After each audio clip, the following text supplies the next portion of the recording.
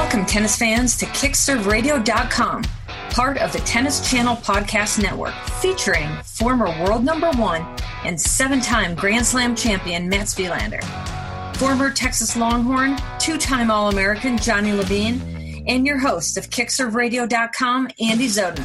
KickServeRadio.com is presented to you by SquadPod, committed to protecting your privacy and your business. Communicate safely with SquadPod. And Bracket, spelled B-R-A-C-K-I-T, an interactive mobile game where being aligned with celebrities and athletes has a nice payoff for you and charity. Take it away, AZ.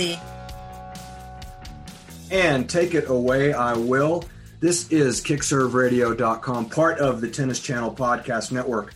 I'm Andy Zoden. Our team is comprised of the great Mats Wilander, former world number one, 7-time major champion, Johnny Levine, 2-time Texas Longhorn All-American. He'll be joining us a little bit later. And Mats, we're going to be joined shortly by Fernando Segal from Argentina. But before we are, you and I have been involved in a lot of tennis pro conferences, and you have actually been sort of, for the last year and a half or 2 years, living a little bit in my world, in and amongst all of the sort of career teaching pros. But now this conference takes us back into your world, because these are the guys that have really been there and done that. This is a compilation of Grand Slam champions and or coaches of Grand Slam champions like yourself. And with that, I do want to introduce the founder and the director of the World Tennis Conference, Fernando Segal. Fernando, congratulations on this undertaking. 58 speakers, many of them household names in our sport.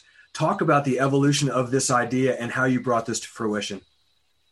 First of all, thank you very much, Matt and Andy. It's a pleasure to be with you and to be at your show. Well, let me tell you that there is an organization which is the GPTCA.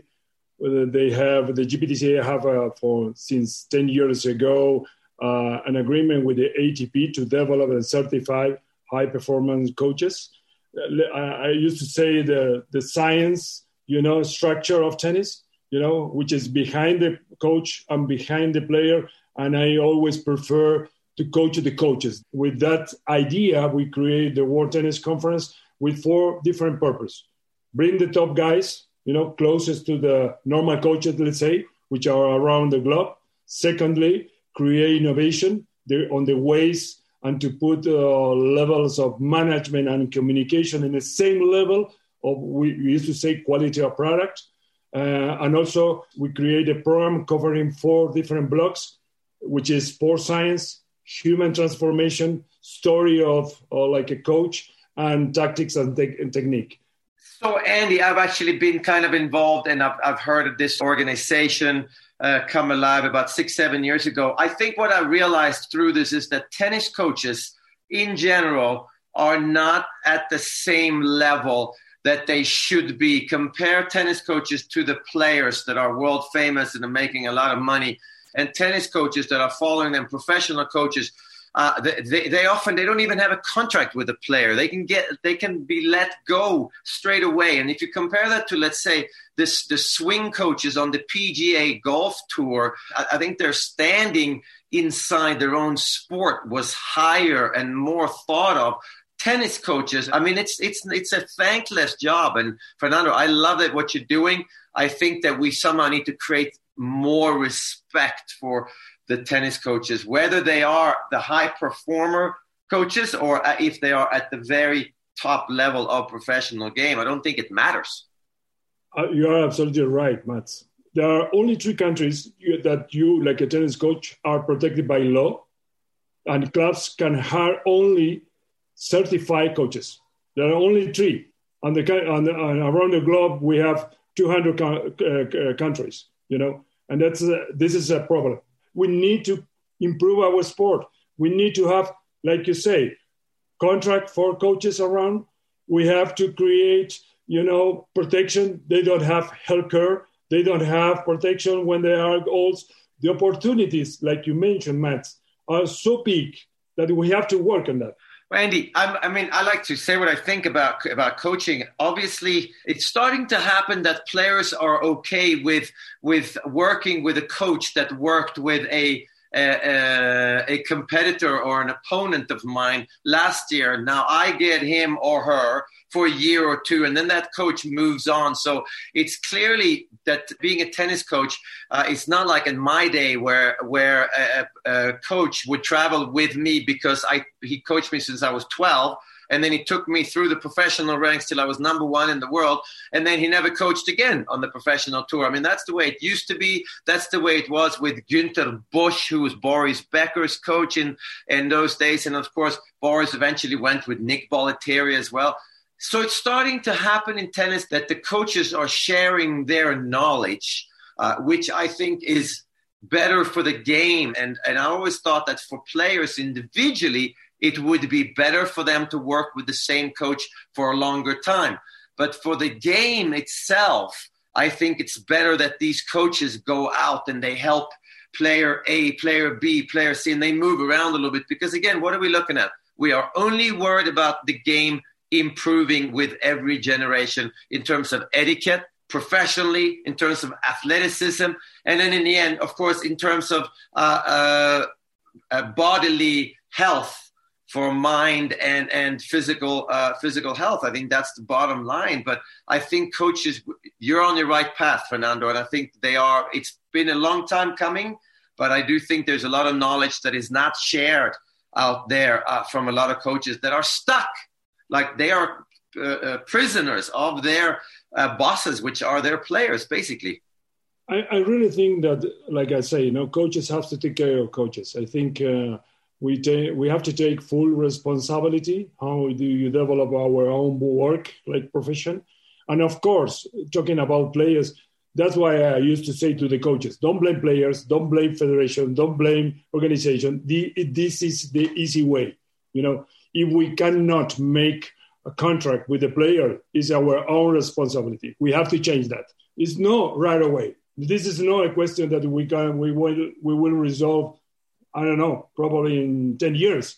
But sometimes we have to start to discuss this at least, Mats, if you were to go back in time a bit and go back to when you were on tour with Marat Safin, and clearly, as you admitted, a great talent, but in some ways you had your hands full with him. He was a load, Marat Safin. There were a lot of things that he could have done as a player, but if you were to go back in time knowing what you know now, would you do anything differently with him based on the knowledge that you've incurred in 20 years? Not really. Yeah, I would most probably have said that, listen, Marat, you need to travel with a physical trainer. I think that's something that we didn't already. This is in 2001, and it's changed a lot since then. I'm not sure. I think that in general, I think that we kind of need better normal coaching from the kids 9, 10 years old, and then it's consistent all the way through. And I don't believe you should have to send a kid to a tennis academy in Spain if you come from Moscow, Russia, or if you come from somewhere else. I think you can learn how to play tennis at home in your club. In fact, I think those players are the ones that very often make it on the pro tour because they are more settled. And that's why I think it's really important to bridge the gap between the absolute best coaches in the world, or the ones that are helping the best players in the world, and the coach that is helping the 6, 7-year-old, because the gap there is too big. They have no idea what they need to teach these kids. And I agree with you, Fernando. It is not forehands and backhands. Technique is not where it lies. It's more about how you practice. How do you train a kid that's 6, 7, 8 years old? What do you tell them that they then can use when they turn professional? And seriously, if I was coaching, I would go back and say, well, don't miss, because Novak Djokovic doesn't miss, period. Why is he the best player of all time? Maybe because he doesn't miss. And I think that we get carried away in the lower level in clubs, and I'm talking about your level too, Andy. It has to be fun for the kid. Fun has taken over the whole sports environment in the world. Oh, but my kid doesn't enjoy it. I mean, school is not fun. Sports is not there to be fun. Sports is there because it's healthy. And it's a necessity for people's well-being.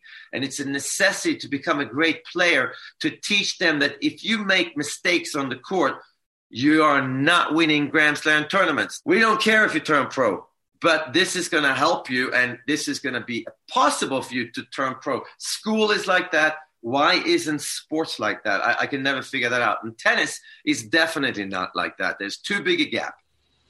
It's the World Tennis Conference, brought to you by the Global Professional Tennis Coaches Association. And before we let you go, Fernando, I just want to read some of these names. You got 58% or so. I'm not going to read them all, but you've got the likes of Tony Nadal, Ivan Lubitschik, who spent a lot of time with Roger Federer. You've got Nicholas Massou, who's done great work both as a player and on the tour. Janko Tipsarevic, who's a very, very animated, intriguing guy that I know people are going to enjoy. You've got Wolfgang Thiem, Nick Bollettieri, Andres Gomez. It's a very illustrious list. Yourself, Mark Leschly, who's the CEO of UTR, I see is on the list as well.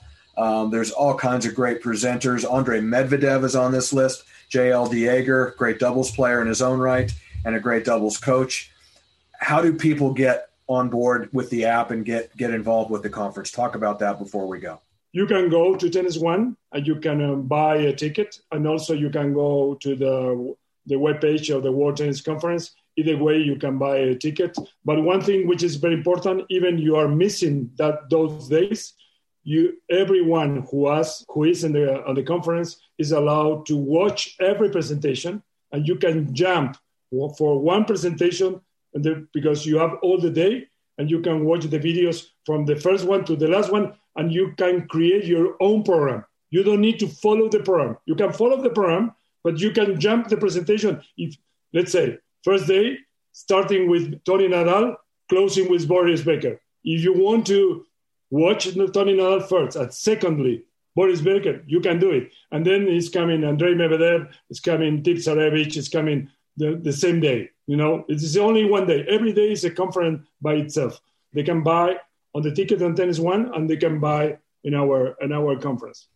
He's Fernando Segal. He is the founder and organizer and director of the World Tennis Conference, which takes place March 25th through 28th. And as Fernando just explained, you can watch it on demand and you can customize your own program with an array of speakers, the likes of which I've never seen at any one particular conference. So again, congratulations. Mats, thank you very much for your insights as always. When we come back for more KickServeRadio.com, part of Tennis Channel Podcast Network, we'll be joined by our favorite Texas Longhorn, Johnny Levine. But in the meantime, Fernando Segal, thank you so much for taking the time to join us on KickServeRadio.com. And thank you for everything that you're doing for the sport of tennis. It's very important work, and we appreciate it. Thank you. Thank you, Mats. Thank you, Andy. You were great, like always.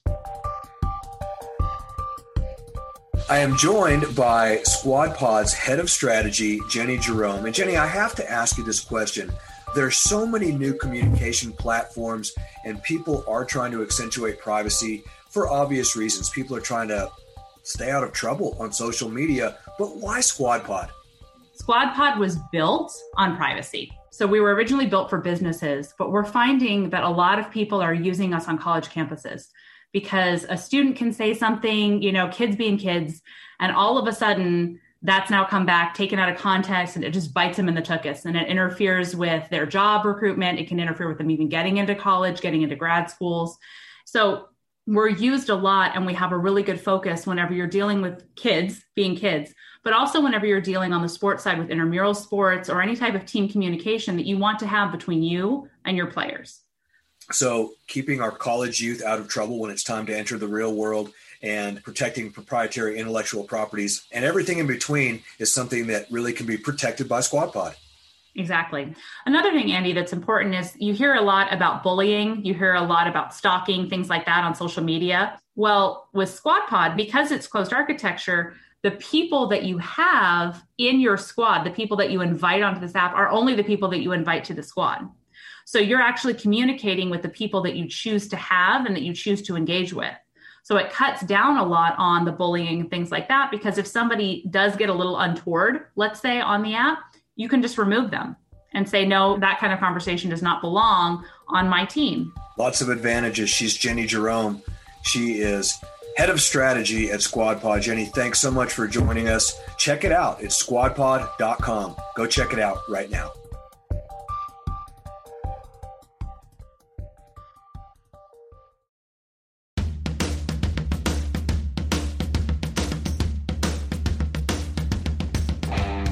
Welcome back, everybody. KickServeRadio.com, part of Tennis Channel Podcast Network. Thank you, Fernando Sergal, for joining us and talking all about the World Tennis Conference, which will be taking place this coming weekend. And I want to thank Sandy Middleman, a tennis pro from West Palm Beach, for connecting us with Fernando. I want to wish them a lot of luck with what sounds like an amazing event for the sport of tennis.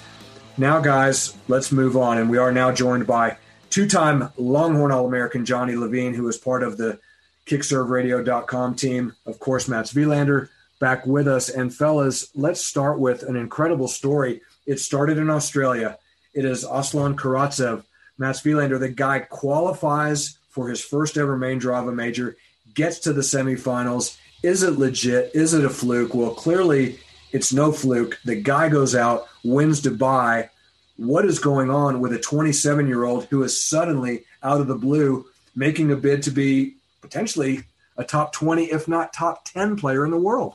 Yeah, I mean, amazing. I think he was really helped by being part of the Russian ATP Cup team with Andrei Rublev, Daniil Medvedev as part of that team. And I think that could have helped him. Surely he got some good practice.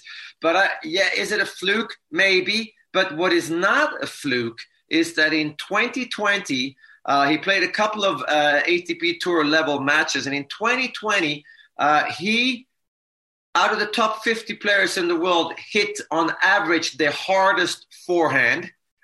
And out of the top 50 players in the world, he hit on average the second hardest backhand. So to me, that tells me that this guy is an unbelievable ball striker, and he just hasn't been able to hit the court before. And I don't know what the reason for that is. Has he found the string tension, a different racket? I mean, why is he suddenly hitting the court? I have no idea. But clearly, he's a great ball striker, because you don't get those kind of speeds off of both sides unless you hit the middle of the racket. And that's what it looks like when he's playing.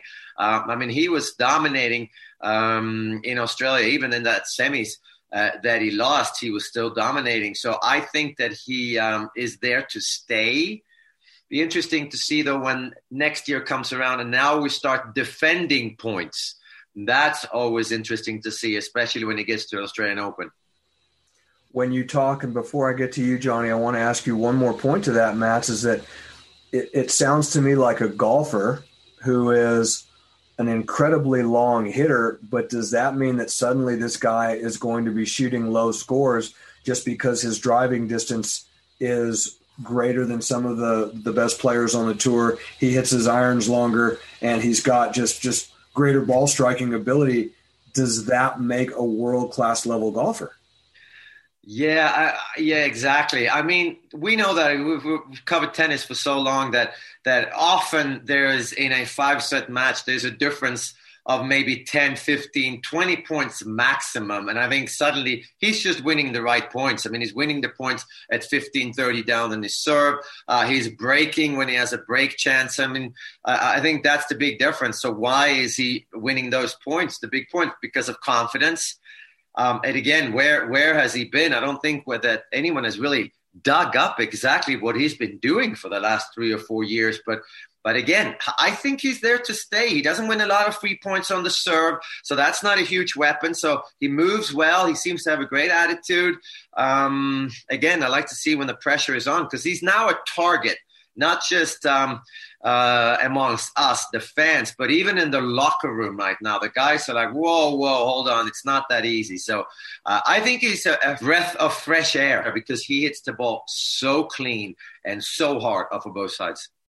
Johnny, we've seen it from Jen Brady. She makes a run out to the finals of the Australian, and suddenly she faces the burden of expectation and doesn't do particularly well to follow that up, whereas Karatsev did. When you were out on the tour, I think there were times when you felt that kind of pressure coming out of college and being one of the best players in the country in college tennis. And when you first went out and started playing professional tennis, talk about what was going on in your mind that helped you and hurt you with regard to where those expectations were and obviously trying to live up to them. Well, I think Matt's made a great point, and we don't really know for sure, but it's obvious that the ATP Cup helped him, we think, because he was playing with Medvedev, he was playing with Rublev. And when you go out on the tour and some of the guys that you competed with, let's say for myself in college and juniors, more so in college when you head to the pros, if you're intimidated and you don't believe you can win, but and then all of a sudden the guys that you've competed with that are your compatriots are seeing them win big matches, do well in the pros, that's instant confidence that you think you can do it too because you've beaten those guys. And so it very well could be that being with Medvedev and Rublev and playing with them in that competition and obviously, maybe beating them in practice and seeing how, that he could play with them could have been what sparked him. He had played 8 Grand Slam qualifying, had never qualified for a main draw. He qualifies for the Australian Open, gets to the semifinals. And like you said, I mean, the real proof is he comes back and he wins the tournament in Dubai by beating Sinner and by beating Rublev, the guy that has basically been top 10 for the last year. But he knows he can beat him because he's played with him. He plays with him all the time. And there it is. I mean, that was a huge win for him. And then he destroys, Lloyd Harris in the final. He's been playing great tennis, 3-2. So, this guy is definitely for real. I mean, he's playing super aggressive. He's got those weapons on the ground strokes. The forehand is huge. And now he's got the confidence. He believes he can do it. He's done it. So I do think he's here to stay. It's very, very impressive what he's done. I mean, he was outside of 250 in August. That was what his ranking is. And now he's 27 in the world. So it's the biggest story in tennis right now, I think. Let's talk about the biggest story in tennis 40 years ago, which was when Mats Wilander wins the French Open at age 17 in 1982. Compare and contrast a little bit, Mats, the feeling going on in your mind coming off of a French Open win at 17 and what you experienced as a result of that versus what you experienced coming off of a U.S. Open win in 1988, 6 years later. You would think you would respond better as a more mature tour veteran in 1988 than you did in 1982, but maybe that wasn't the case.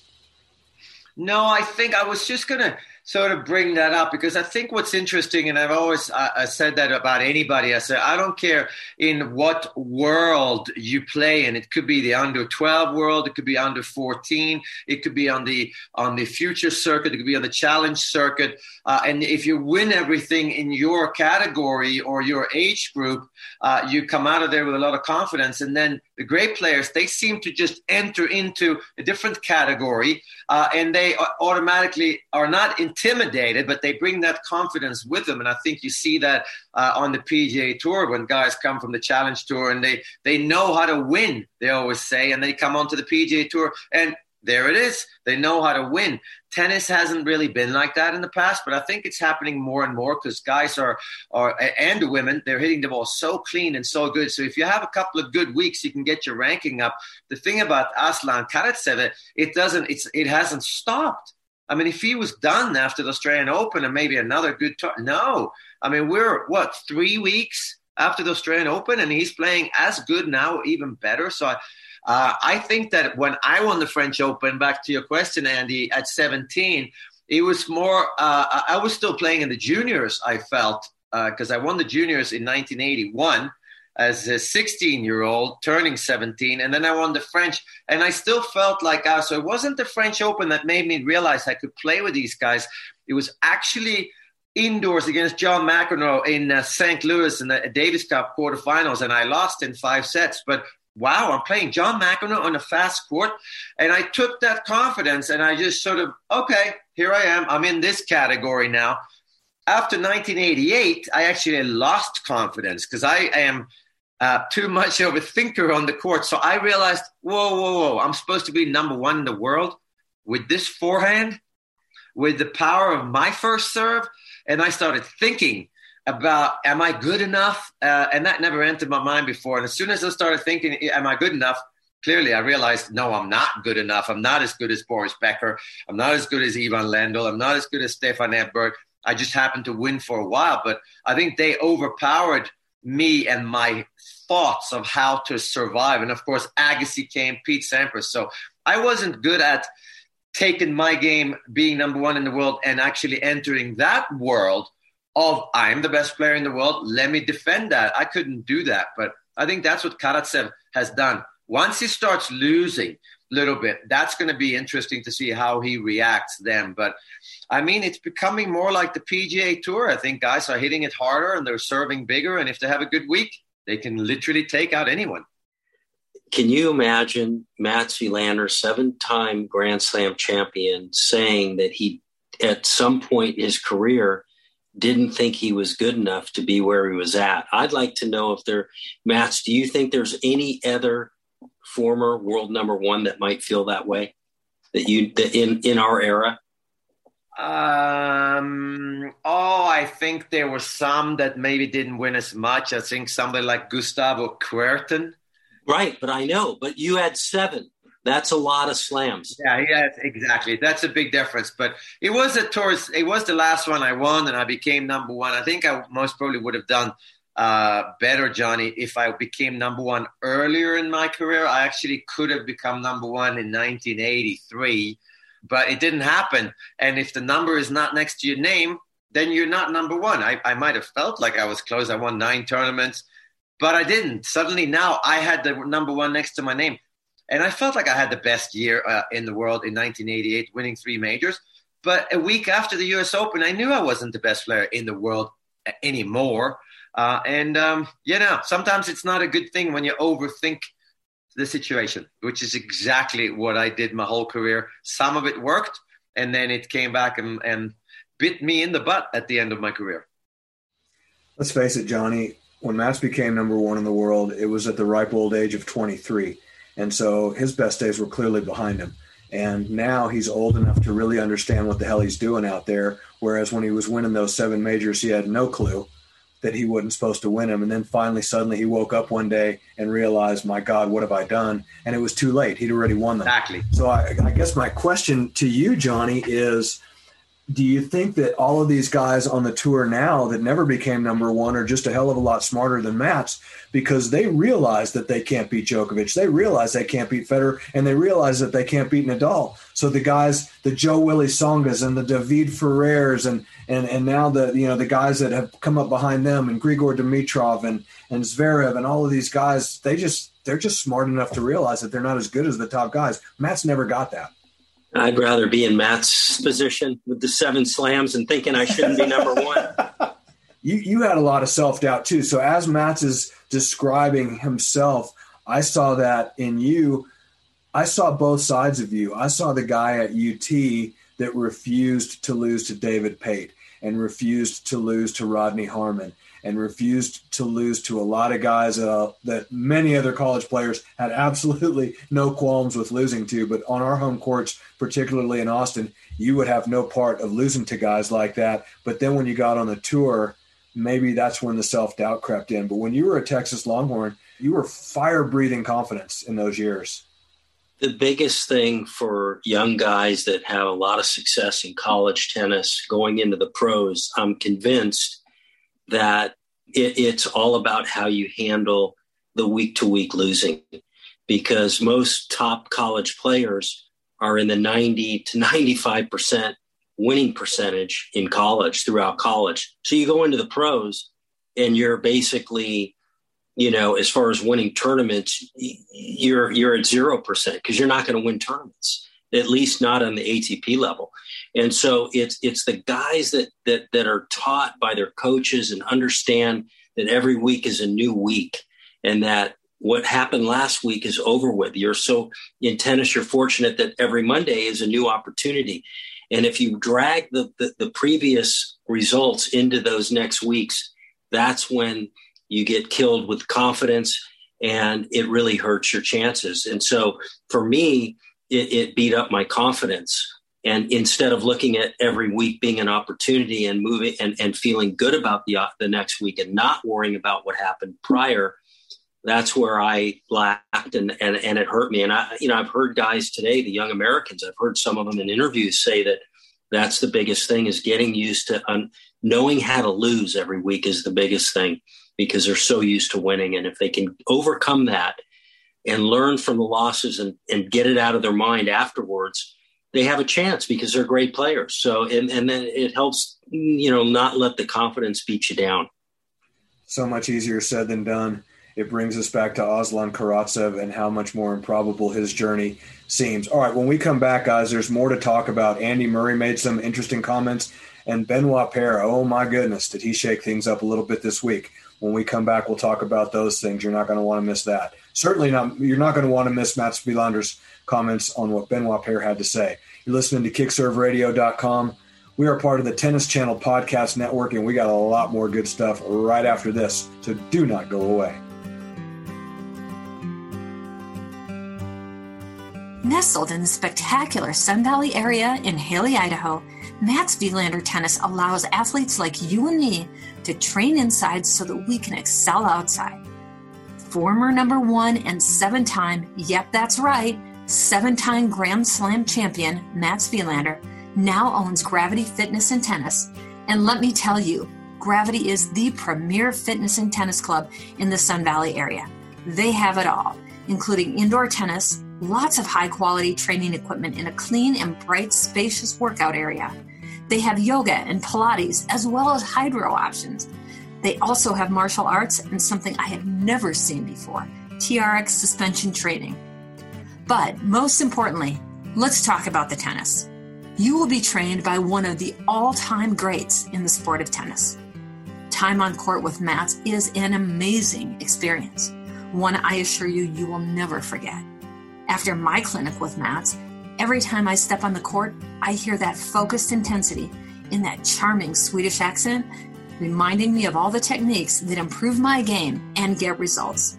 So grab your family, your friends, or the whole tennis team and head out to Haley, Idaho for a tennis experience of a lifetime. Go to MatsWilanderTennis.com to find out what's in store for you when you get to Gravity Fitness and Tennis in beautiful Haley, Idaho.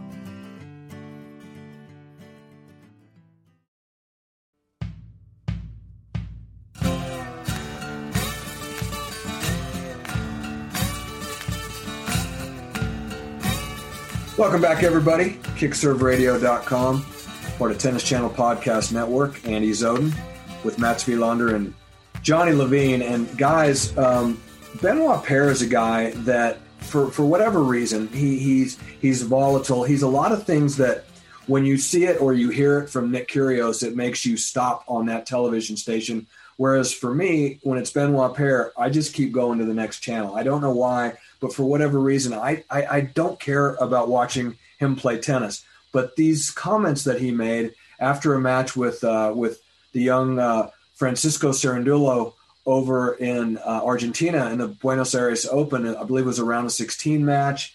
He didn't like a line call. He had a typical Paire meltdown, tanked the end of the match, went in and made these comments. He said that the ATP circuit is becoming sad, boring, and ridiculous, and is talking about how there's just no fun left for these guys. They don't play in front of crowds. They're quarantined. And for him, as he's made this point pretty clear, it's more about the fun of the traveling than the professionalism of the competition. But I ask you this, Mats Wilander, is it possible that there's some truth to the fact that the tour is a tough place to exist right now? I mean, I think you got to listen to what Benoit Paire is saying. And I mean, is he right? Yeah, certain things is right. It's not that much fun to play without a crowd, especially if you don't have that within you drive to keep improving every time you go on court. Every week's going to be better than the previous week, and I'm not satisfied with being 29 in the world, which is where he was. I want to get to top 20, and I'm going to get to top 10 or whatever. But I think there's a lot of players on tour that they don't really have those goals. They have goals of winning the match that they're involved in that week. but I don't think they have long-term goals. And I think Benoit Paire is one of those. I think with Benoit Paire, obviously this is not the first time that it's happened, but he really is one of the most talented players on tour, together with Nick Kyrgios and together with Fabio Fognini. Or, hold on a second, maybe not. Maybe they're not that talented, but maybe we think they are because they don't always give 100%. And we keep saying, well, if he just gave 100%, he's so talented and he could win more. Are they all three afraid of putting goals up that they cannot achieve? Because, I mean, Nick Kyrgios is a perfect example of very talented. Yeah, how talented is he when he gets into a close match or 5 sets or whatever? Is he? Because he's not winning most of them. Fabio Fognini has done unbelievably well for a guy that didn't always try 100% all the time. But he's actually learned and he's come around. I'm a big Fabio Fognini fan these days. And Benoit Paire, I mean, I like watching him when he's on fire. He's got amazing backhand. And I think that he's a character. We always say that. We lack characters in the sport of tennis. Yes, but we don't want to see players not trying. And that's why I lose respect for that Benoit Paire and Nick Kyrgios. When they don't try, that's so disrespectful, not to the game, but to the world, to people that don't have it as easy as professional tennis players do. But he was okay with that. He said, I know what you're going to say. I'm complaining, and you're all going to say that I'm lucky to play tennis. It's not easy to get fired up when no one's watching if your goal is to entertain. It gets back to the question, Johnny, that I asked Roger Federer at Indian Wells in a press conference, and he didn't seem to care for the question, but I think that episodes like this give credence to the question, which is that when Roger and Rafa and Novak ride off into the sunset, will there be a popularity void in the sport because people are not going to be drawn into the sport by guys like Benoit Paire and Nick Kyrgios saying the things that they say and doing the things that they do. Federer and Nadal and Djokovic, those guys are superheroes in the history of the sport. And when those guys are gone, what are we going to have left? That's a great point, Andy. And I think the struggle, at least in the United States, where we are, is that without Federer and Nadal, I mean, even Djokovic, there's a lot of people that are not familiar with that name. I mean, unless you really know tennis, the average person who loves sports, I don't think knows the name Djokovic. And it's sad. And so when you talk about the loss of Nadal and Federer, at least in the U.S., if you don't have an American in that top 10 that's vying for slams, I think we're in trouble. I mean, Mats might disagree, but I think tennis is in a little bit of trouble. Well, let's talk about that, Mats, because is it an indictment of the sport, what Johnny's referring to, or is it an indictment of the lack of cultural broadness of the American sports fan to be able to take in a sport as mainstream as tennis if it doesn't have American players, as Johnny said, vying for slams? Is that our problem and not the sports problem? I think it's the sports problem. I really do. I don't think that we see public tennis courts being filled up anymore. It used to be like that, at least in Sweden. I've heard that in America it was more like that. I played against a lot of pros in the 80s. And of course, Johnny and Andy, you would know this, but a lot of them grew up on public courts and they did not come from completely fortunate homes. Of course, they played in college in those days, but I don't think that's happening anymore. So I think that it's a mainstream sport on TV and in terms of the biggest names, but I don't know if the fan base is as big now as it was before, because it was on, and it was interesting. We had David Egdes from the Tennis Channel a couple of weeks ago, Andy, and we talked about that now if you're a tennis fan, you can find tennis on the Tennis Channel, but you're not going to run into tennis on the biggest channels unless you're really looking for it. So I don't know if we're going to have people watching tennis and say, oh, that looks like a good sport. I like to try it. We don't have that anymore in tennis, and I think that's dangerous. Now, what Benoit Paire is saying that I would like to go back to, what is going on the ATP Tour that we know is different?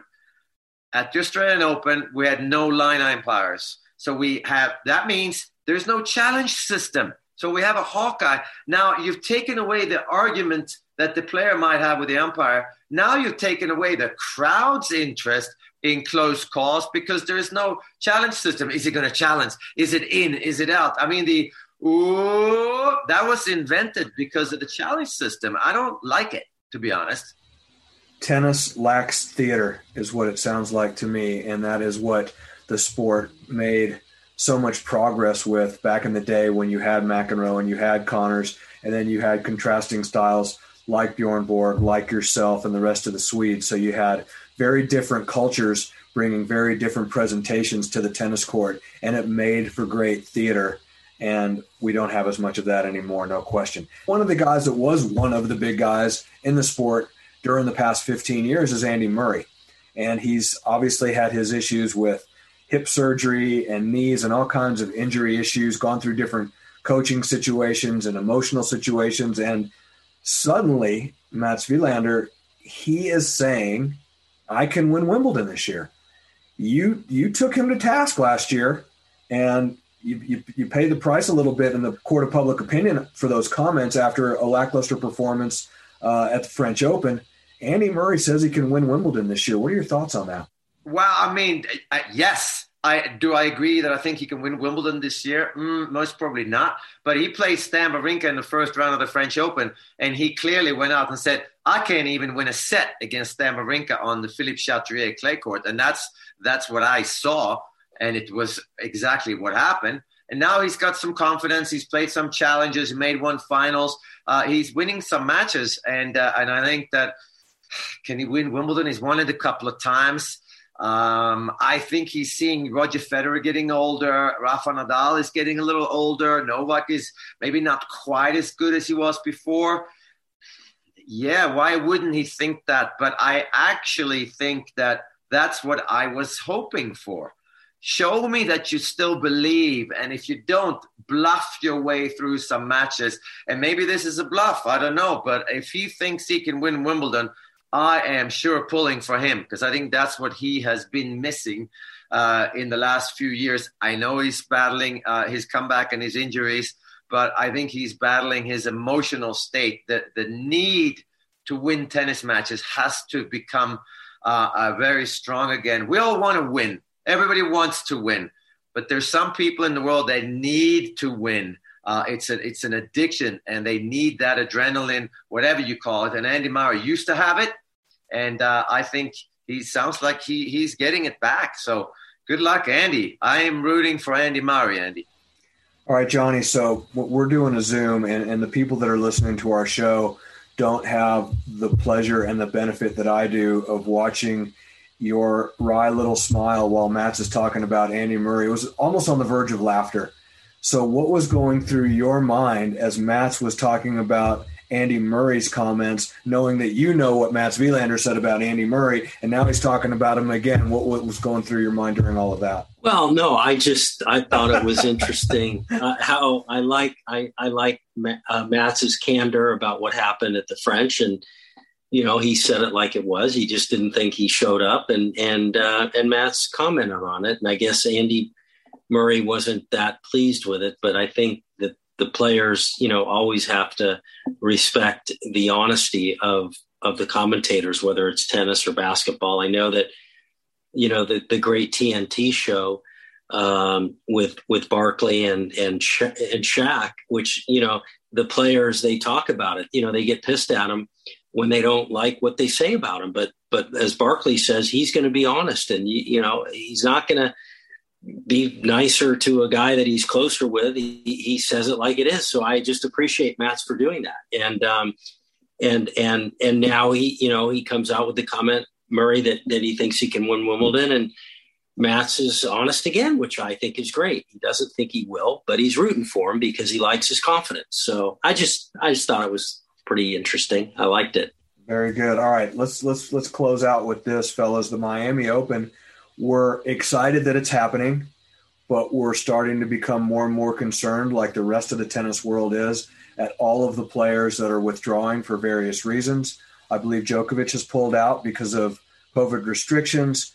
We talked about Serena Williams. Let's start with her match because oral surgery, something to do with some sort of a procedure. So she's the only woman in the on the WTA Tour in the top 10 that won't be at the Miami Open. Your thoughts on the tournament itself and then the fact that people are pulling out? Well, that's obviously a big blow to the tournament and the fans. That's obvious. But I think it's a bigger blow to Serena Williams. I mean, I know that she, I believe at least, she had shares in the Miami Dolphins for a while. I mean, she spends a lot of time in Miami. I mean, I think she would even call herself a Floridian these days, even though she grew up in California. I think that she needs matches, and I think that she would be comfortable playing in Miami. And I know the next major is the French Open, and it's on clay. I don't think that matters. I think that this is a big blow to her tennis, her confidence. She doesn't get the chance to train to get ready for Miami. I don't think she needs to win tournaments to get that 24 slam, but she needs to win matches, and she needs to be in the mindset of a everyday working tennis pro. And there is no yesterday, there's no tomorrow. It's just today, and I'm going full out all day as long as I can. And I think all these stops and goes is not good for her. She's at her age and the way she's playing, I think she needs to be out there, and she needs to really put the foot on the pedal if she's going to win that 24th, because she has to improve. We mustn't forget that. It's not enough to play like Serena Williams did 10 years ago. She has to improve, because Naomi Osaka is as good now as Serena was when Serena was at her best. So somehow Serena has to improve, and it doesn't happen if you go to the dentist. If these players, Johnny, are going to play their best, and if they're going to be at their most confident, they got to play a lot of matches. In the case of a guy like yourself, who is a potential tournament owner and director, like you were with the Arizona Tennis Classic in 2019, and your debut tournament was an enormous success on the ATP Challenger Tour, with Matteo Berrettini winning it, with Jamie Murray teaming with Neil Skupski to win the doubles. I mean, a bona fide tour-level event at the Phoenix Country Club. You need to not be obviously playing matches like you used to, but you need to be seeing a lot of matches being played to get your confidence back to be able to run another tournament. And I know that as these, 2020 is gone and 2021 is evolving, you've got to be continually evolving with it in terms of your mindset toward wanting to do that tournament again. Where are you right now? I have been thinking about it a little bit. If it's the opportunity exists, I could see looking at it for 2022 if it's available. I like the week that we had it. With the right amount of time to plan, I could see having it next year. I think it would be a great opportunity. I always like to provide the opportunities for the players. I'm a little biased. I like to see the Americans have, chances to play. We promote, getting some opportunities for some of the young guys, some young Americans, but because we're in between, Indian Wells and Miami, we get a lot of the European guys, a lot of top ranked guys. So with the mix of young and old and some guys coming back, it makes for a great event during that time of year. So I'd love to see it happen again. And it's definitely possible. I'm Andy Zoden for Johnny Levine, former world number one of Mats Wilander. You've been listening to KickServeRadio.com, and we are so proud to be a part of the Tennis Channel Podcast Network. And hopefully you guys are absolutely ODing on Tennis Channel these days, because there's so much great coverage. We want to thank Fernando Segal for joining us earlier in the show, and we'll be back with more great guests throughout the balance of 2021, because we know you guys want it, and we're going to have it for you. So we'll see you soon on KickServeRadio.com.